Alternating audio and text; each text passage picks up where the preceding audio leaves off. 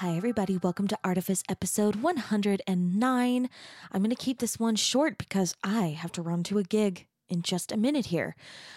Today's guest is Jessica Hancock. I have been watching her work for several months. I can't remember exactly how I found her, but I think we have a mutual friend who maybe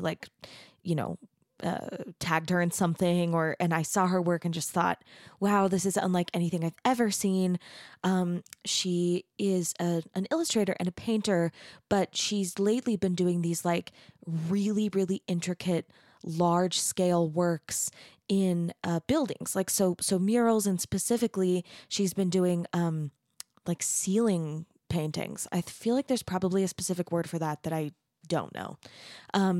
And she's just really cool. And I can't wait for you guys to hear from her and hear how she started her career as an artist kind of late in her life, which is, one of my favorite kinds of stories to kind of remind us that creativity is something that we can kind of always claim, especially if you identified creatively as a child, and then are kind of reclaiming it in your adulthood, but also if you're kind of feeling for the first time in your adulthood that you have something to say and you have something that you want to try.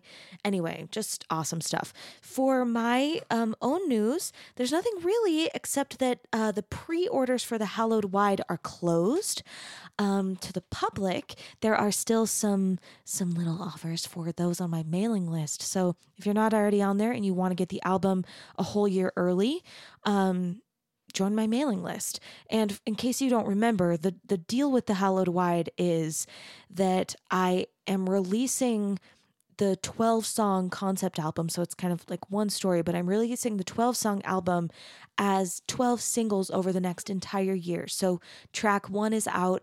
Track 2 is going to be coming out at the very end of October.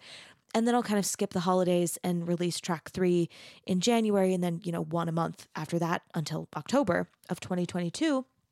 What was I saying? Oh, so anyway, if you want the entire album up front and you don't want to wait a full year to get it, just join the mailing list. It's going to be the place where you get all of the little perks. And I have some really gorgeous merch. So yeah, join the mailing list. Okay, but more importantly, I'm going to tell you about Jessica. Jessica Hancock graduated magna cum laude with a double major and Bachelor of Science degree in Communication and Art from Westminster College of Salt Lake City in 1998. Interested in the concepts of design and spatial relationships, her fine art tends to explore the idea of abstraction as it relates to aesthetic uniformity. Jessica's illustration style is unique and focused on the particular needs of her client and the project at hand. All of Jessica's art is executed clearly with strong line work and bold, pure color.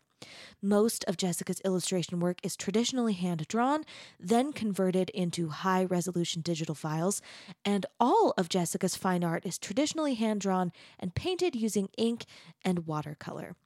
And then Jessica's bio goes on to list all of her incredible accolades and awards and some of her specific projects, and that is in the show notes, so you can scroll down wherever you're listening and read all of that, and you should, because she's done some really cool stuff. Okay, everybody, that's it for me today. I'm going to go head to my gig now, and I will be back with you next week. For now, enjoy this interview with Jessica Hancock. Great art almost feels like magic. It opens our minds to brand new ideas and teaches us to see ourselves and our world more clearly. Of course, behind all great art, there are artists, and I think that's where the real magic happens. As we go beneath the art itself to explore how artists do what they do, we see glimpses of the sorts of creativity and resilience that lead to the art that moves our world. And maybe we can learn to borrow some of that magic for our own thinking. That's the goal here. And now that we're on the same page, let's dive in. I'm Emily Merrill, and this is Artifice. Yeah, and then just if you want to move, just move the mic with you. Okay. Do you have any questions before we start? I don't think so. Okay, great. I'm excited. This is great. I'm excited too. I've been like, so my husband's always like, how do you find these people? And I just tell him like, I'm always just like looking. So I think we have a couple of mutual friends who I've maybe interviewed before, and I'll kind of see like my friends like commenting on other people's things and I'm like, that looks really cool. So when I first kind of like came across you on Facebook, you were working on the mosque and you're about to start another one, right? I am. I've actually got 3 that are in the works right now. Gosh. Well, I want to ask you all about it, but I was immediately just like, oh my gosh, I have to talk to her. So I like to start with people though by kind of talking about your creative development and starting from like kind of the beginning. So I'd love for you to tell me what you were like as a creative child. Like what were you kind of up to? Oh my goodness. That's been a long time since anyone's asked me about being a creative child. My mother would laugh at that as well. I've always drawn. Yeah. Always. My mother has a degree in commercial illustration from Weber State. Cool. So awesome. I grew up around art. She never practiced professionally. Okay. She, graduated, has her degree, but then she got married and had a family and kind of went that route and was the stay-at-home mom. Cool. But it made it really easy going through school, when you had book report projects and things. I was always the one who I didn't want to make the book. I wanted to make the poster. Totally. Or I wanted, So creatively, that was pretty much how I started. And, I didn't have the traditional encouragement. Oh, honey, that looks great. I had my mother's encouragement going, oh, that typography just doesn't work. Here, let's fix it. Typography, wow. Yeah, so I was learning, form and space and the function of art, even from like 3rd or 4th grade. Cool. Which was great. And then, my mom. How did you feel about that? Like, this is something that I'm always, so I like to go back to the beginning because I think, we all kind of know as like adult professional artists that people are sometimes baffled by like the simple fact that we do these jobs. And I think it's easy for people to assume that, we all were kind of just destined for art, which is, of course, usually fairly a ridiculous kind of thought most of the time. Or, depending on how you're thinking of it. But I'm so fascinated by artists who have parents who do art, versus artists who are kind of the first in their family. It's interesting. We end up in the same places, but like the beginnings of the stories feel different. So having your mom have like actual constructive criticism for you, did you feel like inspired by that and kind of like, wow, I really can like learn and I can get better at this? Or was it pressure? Oh no, I genuinely had someone who cared. Wow. She didn't just love me. She cared that the work that I was doing was the best that I could do. And it was really cool in the respect that, I could bring these projects home and have it be something as simple as, Mom, I need to make a poster for Charlotte's Web. Yeah. And my mom, she'd like, okay, well, what does the book look like? And she wanted to see what the illustrations were that were in the book that the whole class was reading. And then from there, the challenge that she would propose to me was, well, what does your teacher want you to do? Oh, well, she wants us to recreate the book cover. And my mom said, all right, well, you can do that 2 ways. You can recreate it how you want to, or you can completely recreate it exactly, make it as perfect as you can to the actual book that you're using. Yeah. And oftentimes, I would just go the route of, well, why would I want to redo somebody else's illustrations? Cool these are fabulous. That, but she did. She encouraged me to see that there were 2 different ways of going about things.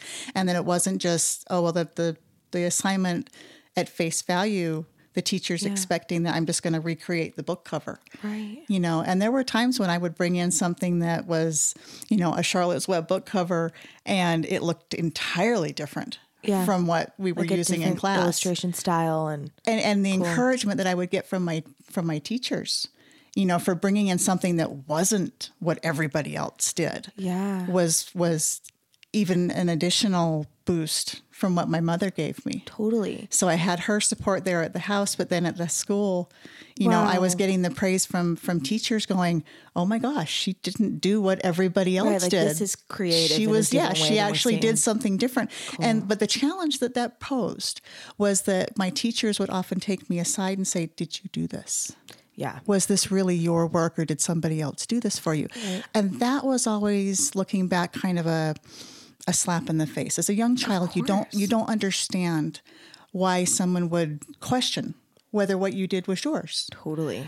Because I don't think children inherently are out to copy someone else or to take credit for someone else's work. You don't know that inherently. Right.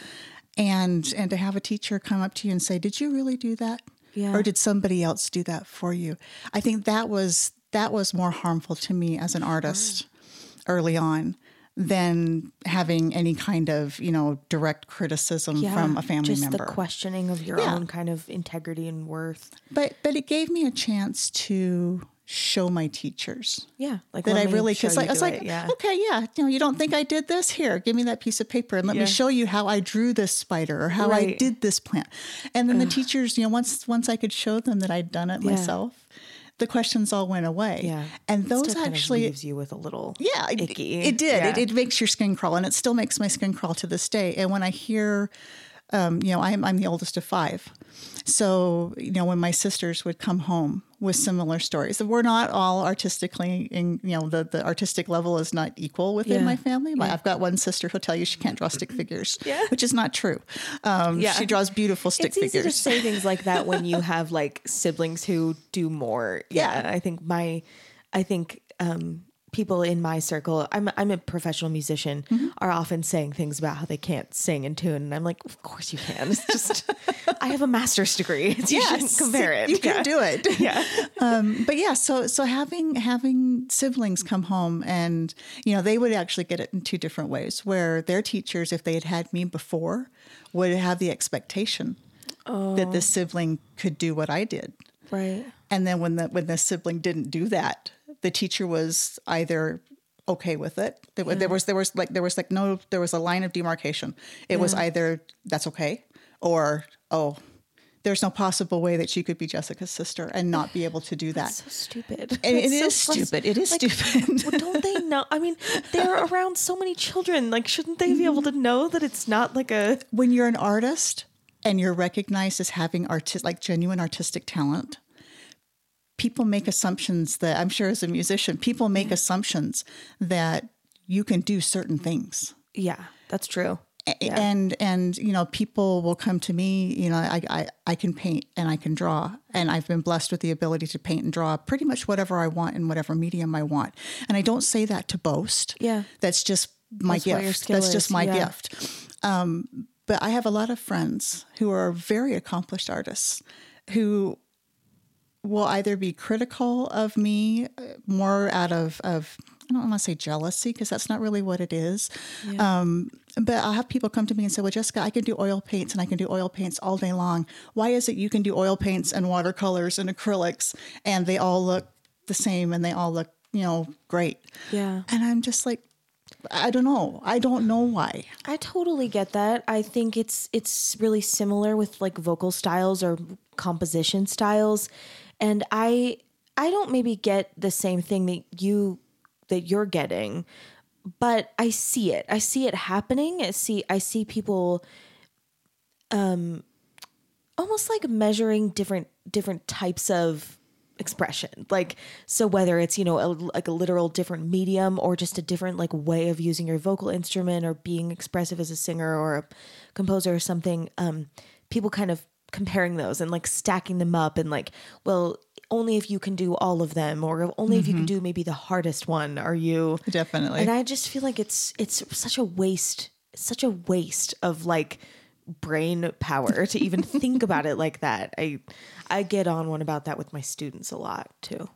I wanted to ask you, so one thing that I talk about a lot with my guests is this. I think one of the things, like, in my kind of like theories about what makes an artist or what, is who can be an artist. I think one of the things that I think is important, more important than talent maybe, is having this kind of sense of ownership that like, this is my work. I can have a vision for it. I can work on it. It means something. And it sounds like your mom helped you have that ownership really early, like feeling like I can get better at this. And like, this is my work, like versus like maybe just kind of a play. Because, drawing can be play for a lot of children. I'm sure it was also play for you, but having that extra element of like, I want this to be excellent and I want this to represent like my vision.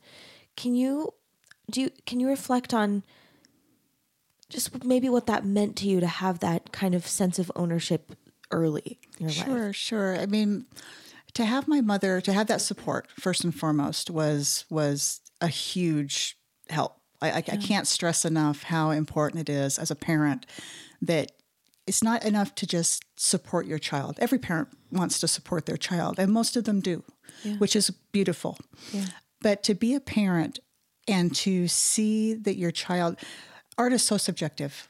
Totally. So subjective. And as a parent, I think I'm a mother of two.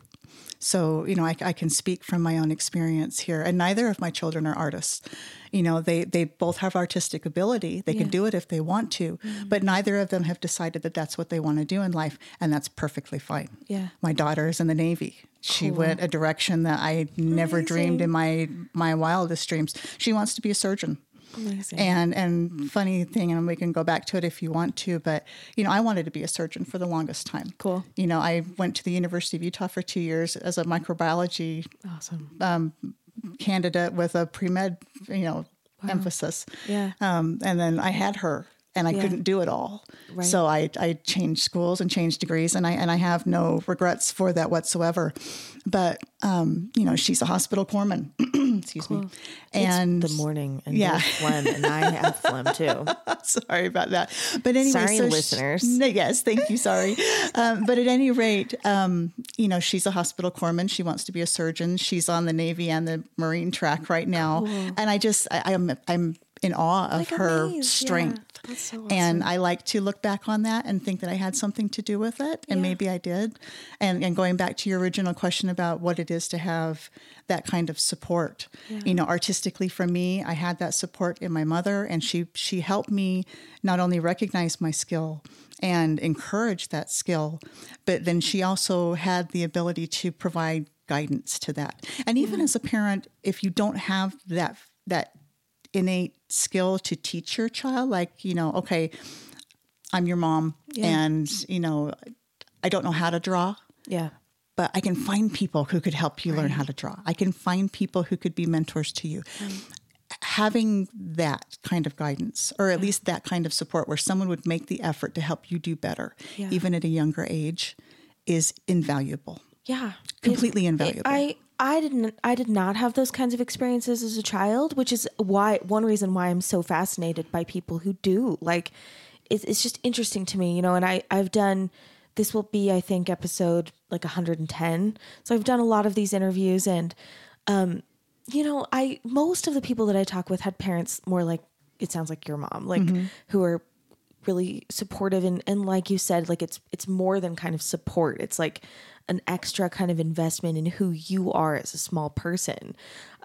Seeing you as this small child as like an individual, like that feels really precious. But I also frequently interview people who had very unsupportive parents who are like, why are you wasting your time with this?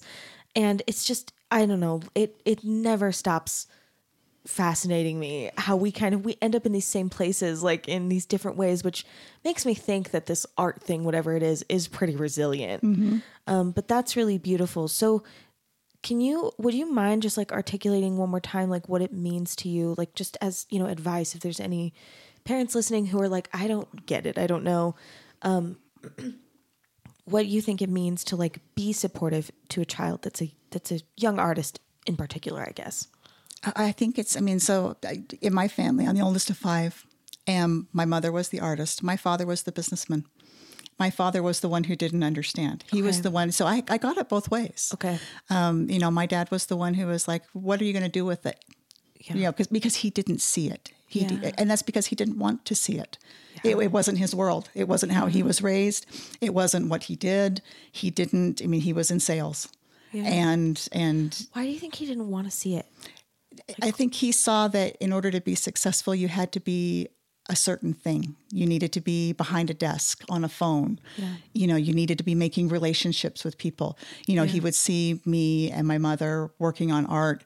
When artists, you typically a very solitary thing. Yeah. There are professions where, perhaps as a musician, you need there's collaboration. You sure. need the people that are making the music so that you can sing to it. You need, as an artist, there are some art professions where, you're working in tandem with people. Like if you're an animator or something. If you're an animator or some team. muralists, some muralists have teams of people that will work with them all at once. My particular kind of art is not one where I typically need anybody to help me. Yeah. I can sit down in front of a piece of paper or be looking at a 30-foot dome, 50 feet off the ground. I don't need anybody to help me with that. I mean, like for this Moss project that I worked on, the most help that I needed from anybody was getting the equipment from one room to another so that I don't hit the walls with it. Right. And that was just, I could probably do it if I wanted to, but that was just me being chicken going, I don't want to be the one that breaks, this $50 piece of tile window, because I turned the wheel wrong. Right. So it was easier to just, call one of the other contractors over and say, hey, can you drive this thing, over there for me, please, and just park it. And I can go up and down by myself. Yeah. And that was kind of how it worked. Yeah. And, but back to your question, I'm sorry to be going around and about. It's normal. And also, if I really want to talk about something, I'll bring you back to it. So don't worry. All right, cool. Yeah. So having that parental support, having my mother there. And my father wasn't unsupportive. Yeah, he just didn't see the future in it. That's why I was wondering, like, when you said, like, he didn't want to see it, I know what you mean. Like, I feel that. Mm-hmm. Like, I know that person. And I am puzzled by it. But yeah, I almost feel like it's like a cracking your mind open like that, like maybe a parent would have to do, like maybe your dad would have had to have done to like see what you were doing. It's very scary. Like it's a very scary, risky thing to kind of be like, oh, and then maybe it means, well, I could have done something different, or like there are these other ways, and it's a tricky emotional thing to consider. Yeah. So yeah, I think I'm wondering if you have advice for that, like obviously you're not that kind of a parent, but if you have insight as a person who had each kind of parent and as a person who is a parent, like if your child is lit up by something that you don't understand, like, we don't have to keep talking about it. I just want to emphasize to the listener that I think that is an important thing to consider. It is an important thing to consider. And having had it both ways, if you look at my career though, I found myself doing a lot of the things that my father thought I needed to do. Mm-hmm. I mean, I spent 22 years doing corporate America. I helped launch the Smith's Food and Drug Fresh Values loyalty program. That was one of my first jobs out of school. Wow. So I did the business track. And I think part of that, I worked for Nielsen. I worked for Gannett. I did database marketing of all things for the longest time. Wow. That's what paid the bills. And art was a hobby for me. Okay. Yeah. And it wasn't until about 2013 when I decided that I wanted to make art. I mean, my kids were doing their own thing. My son had graduated high school. My husband is very, very supportive. He's a musician himself. Cool. So he, he's always been very independent and does his own thing. But once I was really kind of back to a place where I was myself, like I could do for me, and I didn't have to do for too many other people. Sure. I found myself again. And I decided that I wanted to make art my life. And this was about the time that, I was looking at being laid off from my job at Nielsen. Okay. It was business things going on, mergers, acquisitions, all that kind of stuff. A tough time period. It was. Yeah. It was. And being a number at a business was not a good place to be. Right. And they laid me off, and I went and quickly got another job. It's not difficult, if you've got some experience to go and jump from one thing to another, especially if you have a strong network, which I think even as a child, and as a parent, back to your original thing, encouraging your child to make those connections and to realize the value in friends and family. Kind of everything. And it is really, I mean, there is very much truth to, it takes a village. Yeah. But that village is very important to hold on to. You don't want to, if you want to start throwing cliches out there, you don't want to blow up bridges, but there are some bridges that you'd need to not cross after a while. I mean, that's there is very healthy boundaries that I think that's very important to teach people. And I think in the generations that have come since I was born in 1972, so I'm Gen X, I'm the generation that we work and we live and we die, and that's pretty much how we are. Whereas, my daughter and my son are part of generations where they were encouraged to stand up for themselves and that there are boundaries and that you don't have to work in that job just because you need a job. Right. You should do what makes you happy, and you should do what gives you the lifestyle that you want. Yes. I'm not saying that work's not important and that you're not going to get around it. 100%. But yeah, I've talked about this with a bunch of artists, but like we all make decisions. Some people, like I wish that people who are not artists and who don't appreciate art would understand that a lot of artists are making the decisions that are really going to give them the best lifestyle that they can have. Yes. It doesn't mean that we don't have complaints and we don't think that our work should be valued more or, whatever. And I think they're valid complaints. But, when you watch an artist, when you watch a person who could have gone to medical school, who had the grades to get into medical school or whatever, and they choose to be an artist who is in the gig economy, making, less money. I wish more people could kind of honor that choice and understand that the person making it, most of the time, I think really understood the choice they were making and made that choice because it was the better choice for their kind of quality of life. It's a risk. And to take that, a lot of people are risk averse. Yeah. They really are. And a lot of it is because they've been told, if you want to be comfortable, if you want this kind of house or this kind of car, you need to do these certain things. Yeah. And it's not to say that an artist can't have this house or that car or these things. You may have to work for it a little bit harder or a little differently. Compromises, exactly. You have kids later or you don't have kids or And all of that stuff is perfectly acceptable. Yeah. And I think, from a parental standpoint, encouraging your child to see that there are all of these different avenues and there are these different options and supporting that. Yeah. When I was growing up, I remember my mother telling me how important it was to her to have grandchildren. Yeah. And that put pressure on me to think that, okay, well, that means I have to get married and I have to have kids so that she can have grandchildren. Yeah. And as I grew up, and I was able to have more intelligent conversations with her, I've shared with her that pressure that put on me. Yeah. And she was like, oh, no, honey, that wasn't for you. That was just me talking out loud about the things that I thought I needed to have to be happy. Interesting, yeah. And if I could go back and talk to my 13-year-old self who had it drilled into her head, she thought that she had to do the mom-kid thing so that I could make my mother happy and proud. Wow. That's heavy stuff. It's very heavy. It's very heavy. And you look at how that kind of stuff influences what you do. Yes. It's huge. I get it. Yeah. So being that supportive parent means not just being there for your child and supporting your child, but it means being mindful of what you're telling your children. And if you say something, and this is a huge, we could talk about this for I love it. weeks. I think it's really important. It is very important, but there's a lot of pitfalls to this. Yeah. So I'm not saying that you need to be, you need to not tell your children what your hopes and dreams are as a parent. That's not what I'm saying at all. You just need to be, if you're going to tell your kids, I want to be a grandma someday. Yeah. Make sure that your child understands. There's flexibility that there's huge flexibility. Yeah. Flexibility with a super giant capital F that's in red. Yeah. That it's not their responsibility to fulfill that dream for you. Yeah.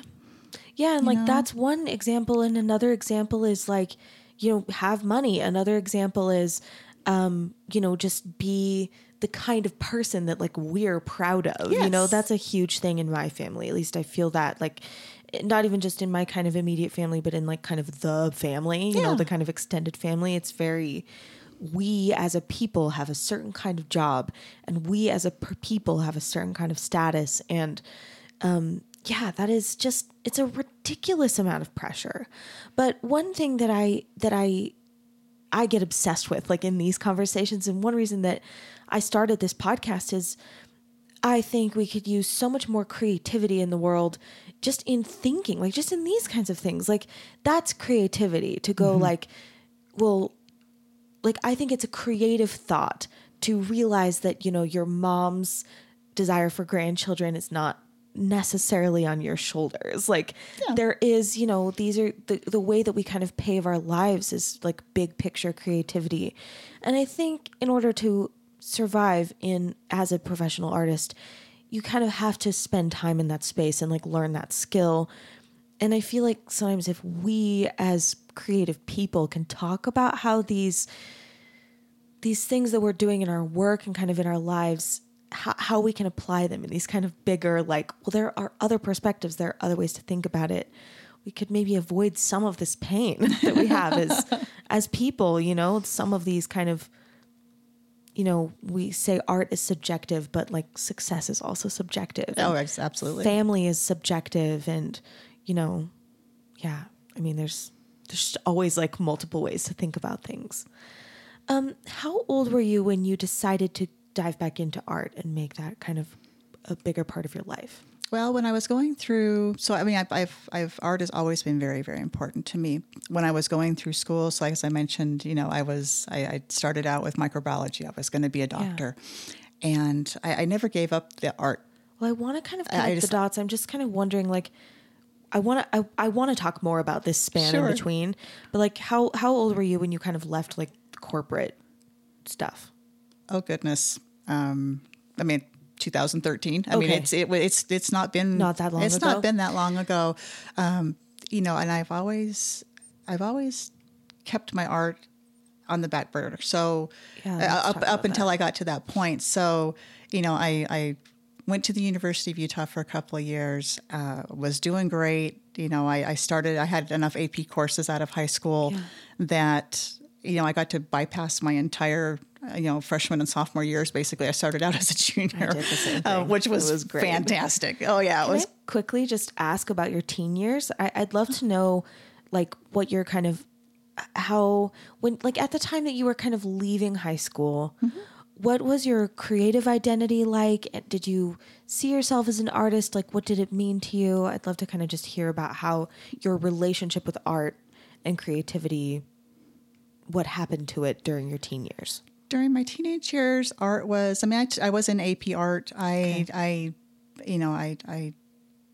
drew pictures in my room. It wasn't something that I went out and pursued. I didn't go to galleries with my family. I didn't do those things. But it was really important in your childhood and part of your identity in your childhood. Did something like change? Like, did something kind of, did the way you thought about it change between like your early childhood and your teens?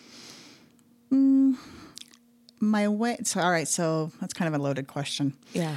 Okay. Art was always, so art has always been and always will be who I am. Okay. Now, there was a time between my years in high school and all the way up until the time when I decided I wanted to make art my life. Yeah. Where art was, it was a hobby. It was something that when I had time, I would give myself that time to make something, but nobody ever saw it. I didn't ever put it out there. Okay. It lived in a portfolio that lived in my closet. And is that because you were kind of like taking more stock in like kind of your dad's advice? No, it was purely a matter of priority. Okay. So, I ended up going the corporate route because that's what paid the bills. Okay. So I graduated from high school in 91. Okay. And I graduated from Alta. And my husband went there too. Yeah, it's a great school. It's a great school. But I graduated from Alta in 91. And I immediately went to the University of Utah. I didn't take any time in between. So you graduate in June and I started that fall. Okay. And everything was great for a couple of years. I had my high school sweetheart was my boyfriend. He was down at Southern Utah University. I was still living at home. And he had the enviable position where he had a grandparent that was well off enough that it's like, you can get into school, son. I'll get you, room and board and the works. I would have killed for that. I would have killed for that. I was the oldest of 5. My dad was, if dad brought home a box of Twinkies, he must have gotten a raise kind of thing. Yeah. Where money was just a lot tighter in my household. So, but I was I had a job. Yeah. I was going to school, and that was pretty much my life. You were like a great student. I mean, having all these AP credits tells me you took it very seriously. I did. So at that point, I mean, all 18-year-olds are very different, but it sounds like you were you were taking your life like very seriously. Too seriously. Yeah. Honestly. I didn't let myself have any fun. When I look back at those years for me, I feel the same way. Yeah. It was, I did have fun. I'm not saying that, I lived in my little closet, but, I didn't make time. My friends are like, well, did you go to bars? Did you go to clubs? Did you dance? Did you go on any trips? No. What was your mindset like at that time? Like, I'd love to just kind of get a snapshot of like, I believe that kind of creativity doesn't like leave a person. So were you, art wasn't a priority at that time, but like, what was your kind of goal? Like, what was your mindset like at that time? I was honestly just trying to get out of my house and do well in school so that I could get through that as quickly as possible, knowing that the medical track that I was on was going to take me between 8 and 10 years of my life before I could even get to the point where I could be a doctor and start being what I wanted to be. Yeah. And about 2 years into it, I had finally moved out of the house. I was engaged, and we got married, and then my daughter came. Okay. And when you have kids are expensive. Yeah. Kids are time sucks. Kids require your full attention. Yeah. And I was doing great in school, and I was on a good track, but being out and on my own and just trying to be a wife and now a mom and make my way in the world. I had a crappy 1987 Chevrolet Celebrity that I got secondhand. It was no government car. I mean, it was just I was just making, I was getting by. I was getting by. And with my daughter, kids are, they're cute and compact and things when they first come out, but about 3 or 4 months later, and they start to need more. Yeah. I found that I couldn't do it all. I was not the superwoman that I hoped I would be. Yeah. And art was like nothing. Yeah. During this period, I didn't think artistically. Time. I didn't have time for any of that stuff, and it was all put away. And it really wasn't until my ex and I, he's my ex-husband now. Okay. But my ex and I, she was 1. And my parents had moved to Indiana at that point. My dad had a job opportunity that was one of those you couldn't, it was too good to pass up. Yeah. But being the oldest and married and out on my own, I was the only one he couldn't say, pack your things, we're leaving. Alone, yeah. So he left us here. So I had that going for me too, where I had lost my support system was gone. I mean, they're there by phone, but they were gone. That's really hard. And his parents were divorced. His mom was remarried and living in San Francisco, and his dad was up in Park City. Your grandpa. My husband's parents. My ex's parents. I wasn't sure. I was like, sorry. Yeah. I wasn't sure if you're talking about your dad's parents. No. My ex's parents. Okay. You speak of grandparents, my grandparents, I had a grandfather. My mother's father was still living. He was remarried after my grandmother had passed away from cancer, but my dad's parents were both deceased. Okay. I mean, my dad's parents. So it was a small circle. It was a very small circle. And to have that small circle move away really just kind of made things harder. Yeah. And art went even further away. Yeah. And it really wasn't until, I'm working I never took a break. So I've had a job basically every day since I was 16. Yeah. And I've never given myself a chance to have a break. Yeah. And I'm thankful for that in some respects. Yeah. There are a lot of other respects, as I get older, that I look back on that and say, I really wish I'd done this and this and that, but you can't redo it. Totally. So all I can do is move ahead. Forward, yeah. But at any rate, so I've got this kid, and she's the love of my life. And my ex-husband's working hard. I'm working hard, and we're doing our best by her. Art is not in the picture. And it really wasn't until she was old enough to go to elementary school. Okay. And I actually had some time back in the day where she's not there, he's not there, and it's just me, just a little bit. It was only like an hour or so. Okay. And I started painting again. And watercolor is my medium of choice if you let me do it. Yeah. Most of the projects that I work on these days don't want watercolor; they want acrylics. Yeah. But so I started painting again. And my ex-husband, it's not that he wasn't supportive of my art, but he was more like my father was when I was young, where he just didn't see the path. He didn't see the path in it. He saw that it made me happy, and he saw that made me happy, like watching a TV show every Wednesday makes somebody happy. Right. It's not really the same thing. You're saying such important things, I think. Yeah. So it's... But what should he have seen? Like, can you articulate? Like, because I know what you mean, but like... I wish he would have encouraged me to take it the next step. Yeah. It's like, okay, you've got all these... It isn't a hobby. Like, it's something a little... It's different. It's something like to have somebody sit there and say, oh my gosh, Jessica, that's so good. Yeah. Your work is right up there with all these people that we see in magazines and stuff like that. He would say those things, and it was supportive, and it made me feel good. But there was no next, or let's do this, or have you ever? Not that he needed to do it, but have you ever thought about reaching out? I didn't get that, and I wasn't even thinking about that stuff myself, which was my failure. I was not giving myself the credit that my work deserved. Yeah. And that's so interesting. Even though like that was kind of a lesson that you learned as a little girl, it kind of like went away and had to come back.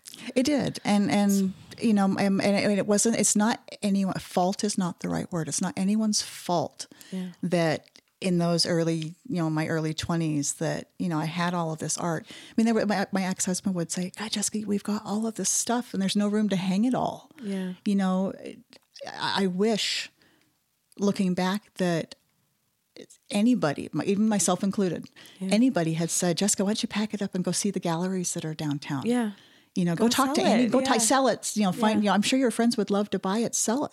And part of it too was, I'm of an age where, computers were there, but they weren't everything. They weren't growing integrated. Up. Yeah. You didn't have a computer in your pocket, and you didn't have laptops and things. Yeah. So getting your work out there when I was in my early 20s is not nearly as easy as it is today, where I could have done it, before breakfast this morning, right. if I wanted to.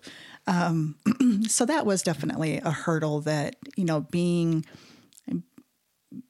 the mom, the wife, the employee, the mother, and not having, that ease of accessibility. Yeah. If I'd had that, I probably would have been in an entirely different place now. Did you feel do you feel like you believed in your own work, but it was just like too scary? Like, or did it occur to you, like, I could sell this, but you were like, oh, I can't like think of it. No. It just wasn't even. It just wasn't there. Wow. It just wasn't there at all. Yeah.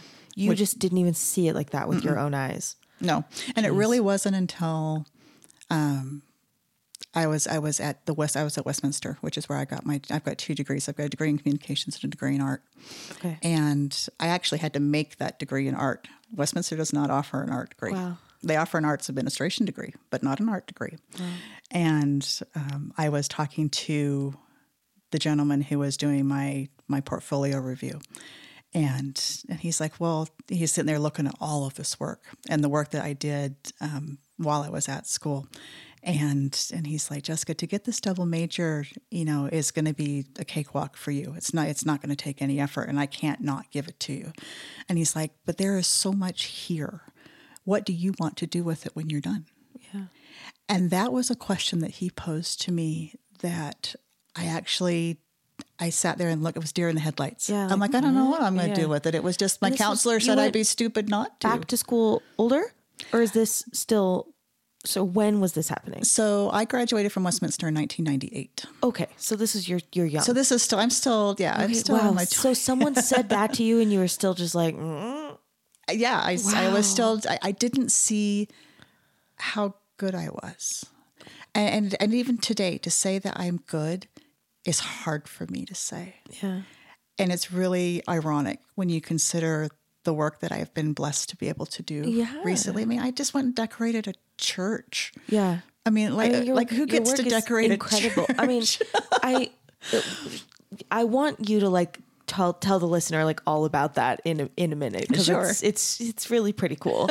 I had one other question. So during these years that you weren't doing art at all, did you feel like grief and loss about it, or was it just like out of your mind? It's just out of my mind. Okay. It wasn't important. Wow. To me, I always identified myself as an artist, and art has always been important. It's hard to articulate this feeling. It's me. It's who I am. It's who I am to the core. But there were these years, basically between pretty much the time I turned 21, which is when I got married. I had my daughter at 23. I graduated at 26, had my son at 28. I mean, I rammed most of my life into 10 years time. And, and I got 2 degrees, and I'm working, jobs that make my dad happy and I found fulfillment in them, but I'm working the business job that, pays the bills. Yeah. I was doing all the things that, are on kind of on somebody else's adult checklist. Totally. In order to be a successful adult, you must do this and this and this and this. And I was busy checking boxes off. Yeah. And I wasn't necessarily consciously checking boxes off. But I was. I get it. But I was. And art was down here in the things I'd like to do checklist. Yeah. And so it still felt like part of your core. It was still there. Yeah. It was still things I wanted to do. It was just like, I'm going to do this eventually. Yeah. When I have time again. So you thought about it, but it just wasn't like, I need to be doing this now. It's like, I'm going to do this. It wasn't recognized by me or by the people that were immediately around me as something that would help me get my family where I needed to be. Yeah. Okay.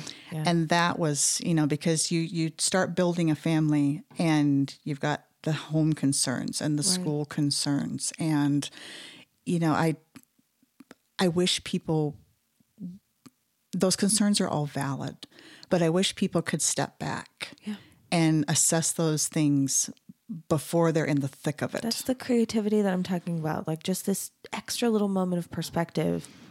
Yeah. It is, because if I had allowed myself that perspective, and because a lot of me needing to be in corporate America and working the jobs that paid the bills, and art does not pay the bills. That was the mentality. Right. Is that I needed a job that paid the bills. I didn't give myself a chance to really sit back and say, what am I paying for?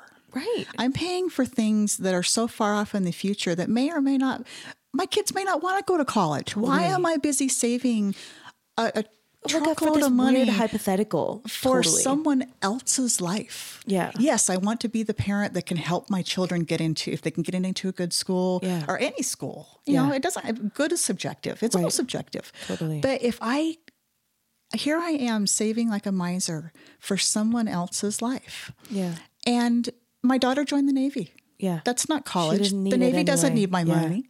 I was still there to help her. Yeah. She had better things and better opportunities when it came to housing and junk when she was going through boot camp. Yeah.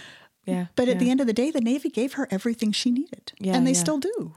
Totally. My son has decided that he doesn't want to go to college. Yeah. He would rather do a trade. Yeah. So he's being an apprentice right now. Cool. But he doesn't need the money that I think you're so right. Or I can't tell you how often I hear young people, like I teach at UVU. I used to teach at BYU.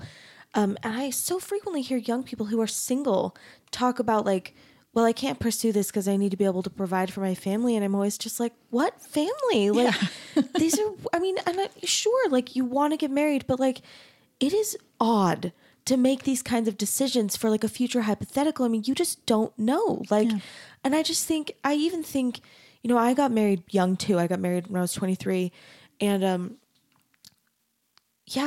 I think I had very specific, it's not even so much that it's gender roles as much as it's just like these checklist things. But it struck me when my husband and I got married, like in the first maybe couple of years, I had a lot of moments of like, why am I doing this thing? He is better at it. Or like, why is he doing that thing? I am better at it. Yeah. You know, and like, it's just stupid and reckless, I think, to be making decisions about a future where like the person in the future is a question mark. Exactly. Like, you just don't know what their skills are going to be. Yep. And your children are question marks and you don't know what their desires are going to be. Yep. Or I don't know. I totally agree with you. Like, and if you start having more information, it's not to say you shouldn't plan for a future, but yeah, no, as a parent, it's important that you have that forethought. Yeah. But like, you also can have forethought that maybe your kids don't want to go to college. Yes. Like those are both possibilities. And that's okay. So, or yeah, exactly. and then if you had made all these sacrifices to save for college and then your kids don't want to go to college, then you might feel resentful, which is not doing a service to your child in any way. No. So no, and it doesn't do me any service at all either as well. So there's not a perfect way to be because we don't know. Yes. But I think kind of thinking that you do know, which is what I think a lot of people do. They think they do know what their future is going to look like. The kind of hubris of that is reckless as well. Like that it's equally reckless, I think. I don't know. I agree with you. And I think it is a bit reckless. And I think it's emotionally destructive. Yeah. It's manipulative.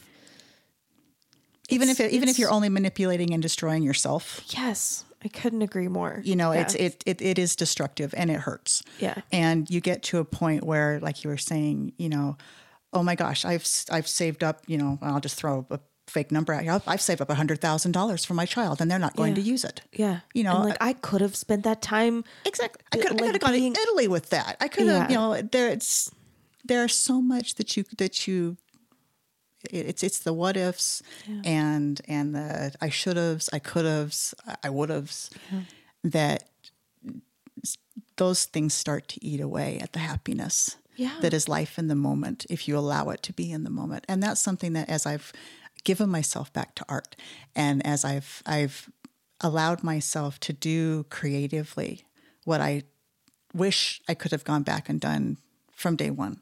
Yeah. Because if I it's the would have could have. I'm just so talking about though. If I could go back and say, Jessica, wake up. Yeah. Your kids will be fine. Your kids will be loved. Yeah. Don't worry about that right now. When the time comes, if you work hard at it and you work, and it's important to you, you'll figure it out. 100%. And that's the thing is that if it's important to you, you'll figure it out. And that's what I did with my art. Yeah. Is I ended up getting to a point where my husband became my ex-husband and art was my saving grace. Yeah. That was, so I gave myself heart and soul to my family and he had an affair with my best friend. I'm sorry. And that was it was a tear thing. I mean, I'd say it's been about 10 years now. So I don't cry about it when I talk about it anymore, but it hurts. Yeah. And when he's your high school sweetheart and you're with him for 20 years and you find out that, shortly after your father dies, that he started having an affair because you were too sad. God damn it. I mean, yeah, it's just, it was a cacophony of events and just emotions and malice. And I mean, it was just like, I'd lived a glorious life, in my opinion, up to this point. And then it was like the universe said, but we have all this badness over here. We forgot to give you here, all of it at once. Yeah. And I mean, she was my best friend. And, it was just that's... not to take this podcast into a place where, Jessica gets ornery. People go there and I think it's perfect. I think it needs to happen. I mean, please go ahead. But no. So you go through all of this stuff and the family that you thought you had is not. Yeah. And you've got two children who are watching their father choose someone else's life over the life that is all they've ever known. Yeah. And they don't understand. So now they're looking to you for that. And I don't understand. I don't know what's going on, right. And because we didn't fight, we didn't argue, we didn't yell and scream. It wasn't a relationship like that. So it's still to this day is mind boggling to me that someone could go from being the man that I had on such a pedestal as a great husband and father. And I mean, we both worked. He provides. So we were both providers. It's not like, we were completely dependent on him and he was overpressured. Right. It was just one day he checked out. Yeah. And it took about 1.5 years before I got to a point where my children, I was okay with them being okay. Yeah. That I felt like they were through the worst of it. Yeah. And they had kind of gotten back into they had a routine. Yeah. And it wasn't the ideal routine. It was the back and forth between 2 homes and sharing of people and time and stuff. And, it killed me every time they had to go. Didn't matter how old they were. I mean, my son was 9 and my daughter was 13 at the time. That's really hard. And not that there's ever a good time to leave your kids. Sure. But damn it. Yeah. I mean, so like for my son's 9. So he's wanting to, this is the time when he wants to go fishing and camping and he wants to play. He wants to do dad stuff. He wants to, my ex wasn't there. So I found myself, I became a leader in Boy Scouts. Wow. I hold wood badge. That's so cool. I got him, he didn't earn his eagle. He lost interest in it towards the end. It doesn't matter though, because I saw him go to the adventure camp, the base camps and things. Too. I mean, I think that's very creative of you to be like, I will invest in you in this way. That's just what you were saying before, like about this support. Like, I wanted him to have the people that, I mean, not to be crass, but I can play mom and dad to a point. Yeah. And there are certain things that I wanted my son to be able to do that I, for one reason or another, would not show him. And the example that I have is when you got to go, you got to go. Boys can pee behind trees. Girls really can't do this. I wanted my son to be able to do that. Yeah. I can't show him how to do that. Yeah. So selfishly and creatively, I'm like, all right, well, how could I get him surrounded by people and friends that will show him what it is to be a man? Yeah. And then we'll show him the things that I could show him how to fish. I could show him how to shoot a gun. I'm thankful I know how to do those things. Yeah. I had a grandpa and a father that showed me how to do those things. I wanted him to be able to do it, but I didn't want him to have to say everything. Oh, well, my mom showed me. Yeah. Because there comes a point where I will never forget the day my son asked me not to go to camp with him because it just wasn't cool for mom to be there. Dad had to be there. And it is cool for you to like honor that. So and I did. And I did. And I stepped back. I'm like, okay, hon, you do your own thing. But giving him that freedom and giving him that space was important. And for me, I felt like creatively I had done what I needed to do to give him the people that he could go to, people that I could trust as a parent, support network, but that he could trust. And there's one gentleman who he was such a savior to my boy, and it was like, okay, Stefan, if mom can't answer the question, or you don't want mom to answer the question, call John. Yeah. And John and I had this arrangement, and John has 2 sons, and his wife is fantastic, and they all went to the same elementary school. So he'd known my boy from a very, very young age. And it was such a comfort to be able to say, you know what, if you don't want to talk to me about it, call John. Well, and that's creative too. I mean, I think about this kind of thing so often. And actually I was just thinking, my friend told me this little story that feels like a metaphor to me now. Like, I mean, or something, like I just think about it a lot. Like it just feels like a little parable. But she told me that when she was little, she would get the little nub of her sock, like bothering her little pinky toe. And her parents just wouldn't stop and fix it. Like they would just, like, we have to keep going. And how easy it would have been to just take off her little shoe and just adjust her little sock. Yeah.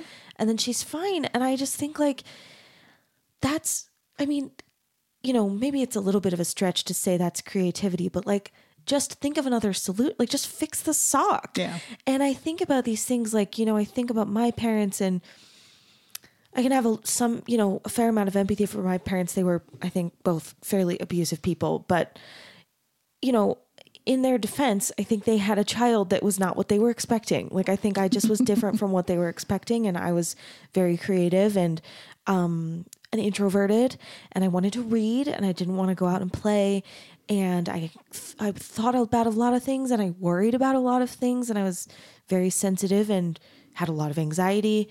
And my parents, you know, were the cheerleader and the football player and just were baffled by me. And I just think, you know, how easy would it have been for each of my parents to just think of a friend that they had that was more like me, and just be like, why don't you go spend a day with, you know, Jacqueline, or why don't you go, you know, call this person. Like, it could have been so easy to just fix my little sock, you know, like just send me to a person who can give me that. Exactly. And this is where, you know, I started to find, as an artist and as a mother, the silver lining in divorce. Yeah. And you know, I look back at it. Do I regret it all? Absolutely. Could I have fixed it? I tried for years to fix it. Years. Even after he was long gone and already married. Yeah. Tried to fix it. And it's just, you know, I wasn't the creepy, you know. Of course. Yeah. but you know, the mom in me wanted to fix it. And the woman in me wanted to understand. And I still to this day don't understand how two people do that to another person. But let's not digress. Yeah. Let's go back to the art. Yeah. So my kids are doing their own thing, and my daughter's off in the Navy now. This is about 2013. My son's getting ready to be done with high school, and I had an opportunity. I've been drawing my pictures. So my kids, as part of the divorce agreement, they went for 2 solid weeks to go be with their dad, and then they were with me for 2 solid weeks. Okay. And being a hands-on mom, the way I was, being away from them for that amount of time was absolute murder.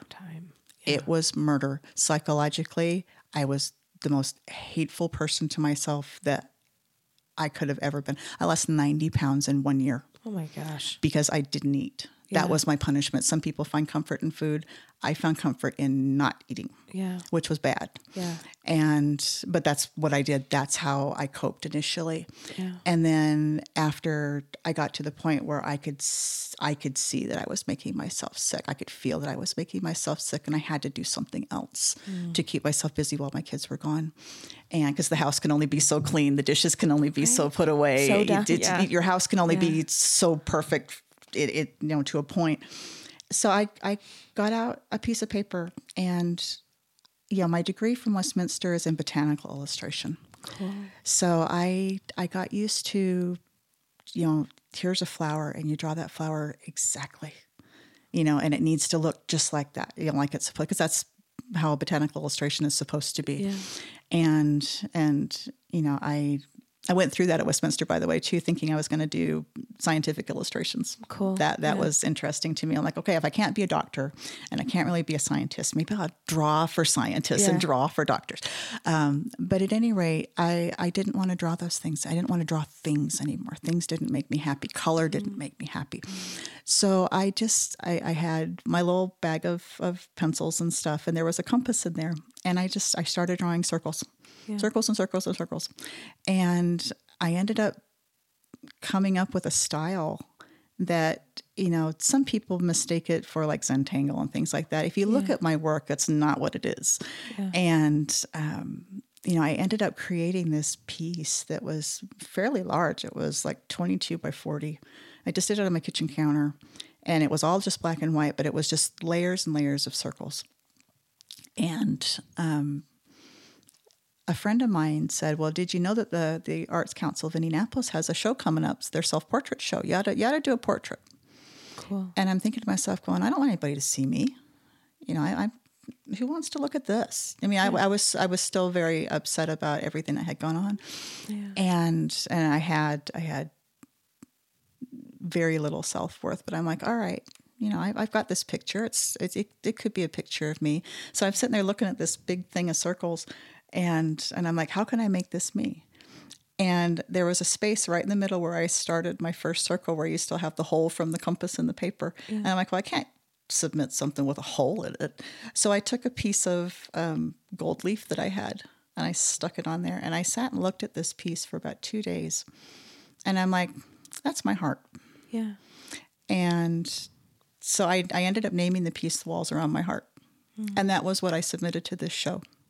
And it was the first time I'd ever submitted anything to any kind of competition like that, especially not a gallery competition. And they accepted it. Wow. And not only did they accept it, but it was selected as like People's Choice or whatever for the awards and things that they were giving out for this thing. And I could have cared less for the award, but what happened is that the lady's like, well, we would like you to come for the opening and for the award ceremony and tell people about your art and where it came from. Wow. And I was like, I don't know that I want to tell people where my art came from. Yeah, this is really a very raw, personal story. Very new. And she's like, just tell them what the picture is. Describe it. Yeah. You say it's walls around your heart. Where's the heart? Where's the walls? Yeah. You know, and that's what I did. Wow. And the piece was successful and the show ended and I took the piece home because I told them it wasn't for sale. And the piece isn't for sale. I still have it to this day. And it's framed, it hangs. But if you know the story behind this piece, you understand why, you know, I don't make a big deal out of it and it's not for sale. And it won't ever be for sale. In fact, I've told my current husband, who I met in second grade, by the way. Wow. He's two little baby sweethearts. He was actually, God's honest truth, he was my first love. Wow. But what do you do with love in kindergarten? Yeah, what do you do so with what do love you do? in kindergarten? What do you do with that? So you don't do anything with that. You just kind of go, oh, he's super sweet. Yeah. And we went all through elementary school, all through middle school, all through high school together. Not one dance, not one date, nothing. We were always he lived around the block. I knew who he was. And we were friends. Yeah. We were friends. Wow. And he and I actually didn't hook back up until about 3 years ago. Oh my gosh, that's so exciting. And it was fabulous, and he's wonderful. But at any rate, I continued to show my work through the Arts Council. And from 2013 up until about 2 years ago when I started doing bigger projects and I had to kind of put my gallery stuff on the back burner, I was in over 70 shows. Wow. 13 of which were solo exhibitions. Cool. You know, the style that I've developed for myself is not one that I really see anywhere else. Yeah. In fact, the only time that I ever see anything even remotely close to it are people that do fractals on computers. Cool. And all of my work is completely hand-drawn. And I've actually been juried out of shows before because they said that they shouldn't have accepted digital artwork. Yeah. And I'm like, not digital. If you sit and look at it, and I say on here that it's hand drawn, you know, I wouldn't enter something that's, you know, supposed to be one way and not the other.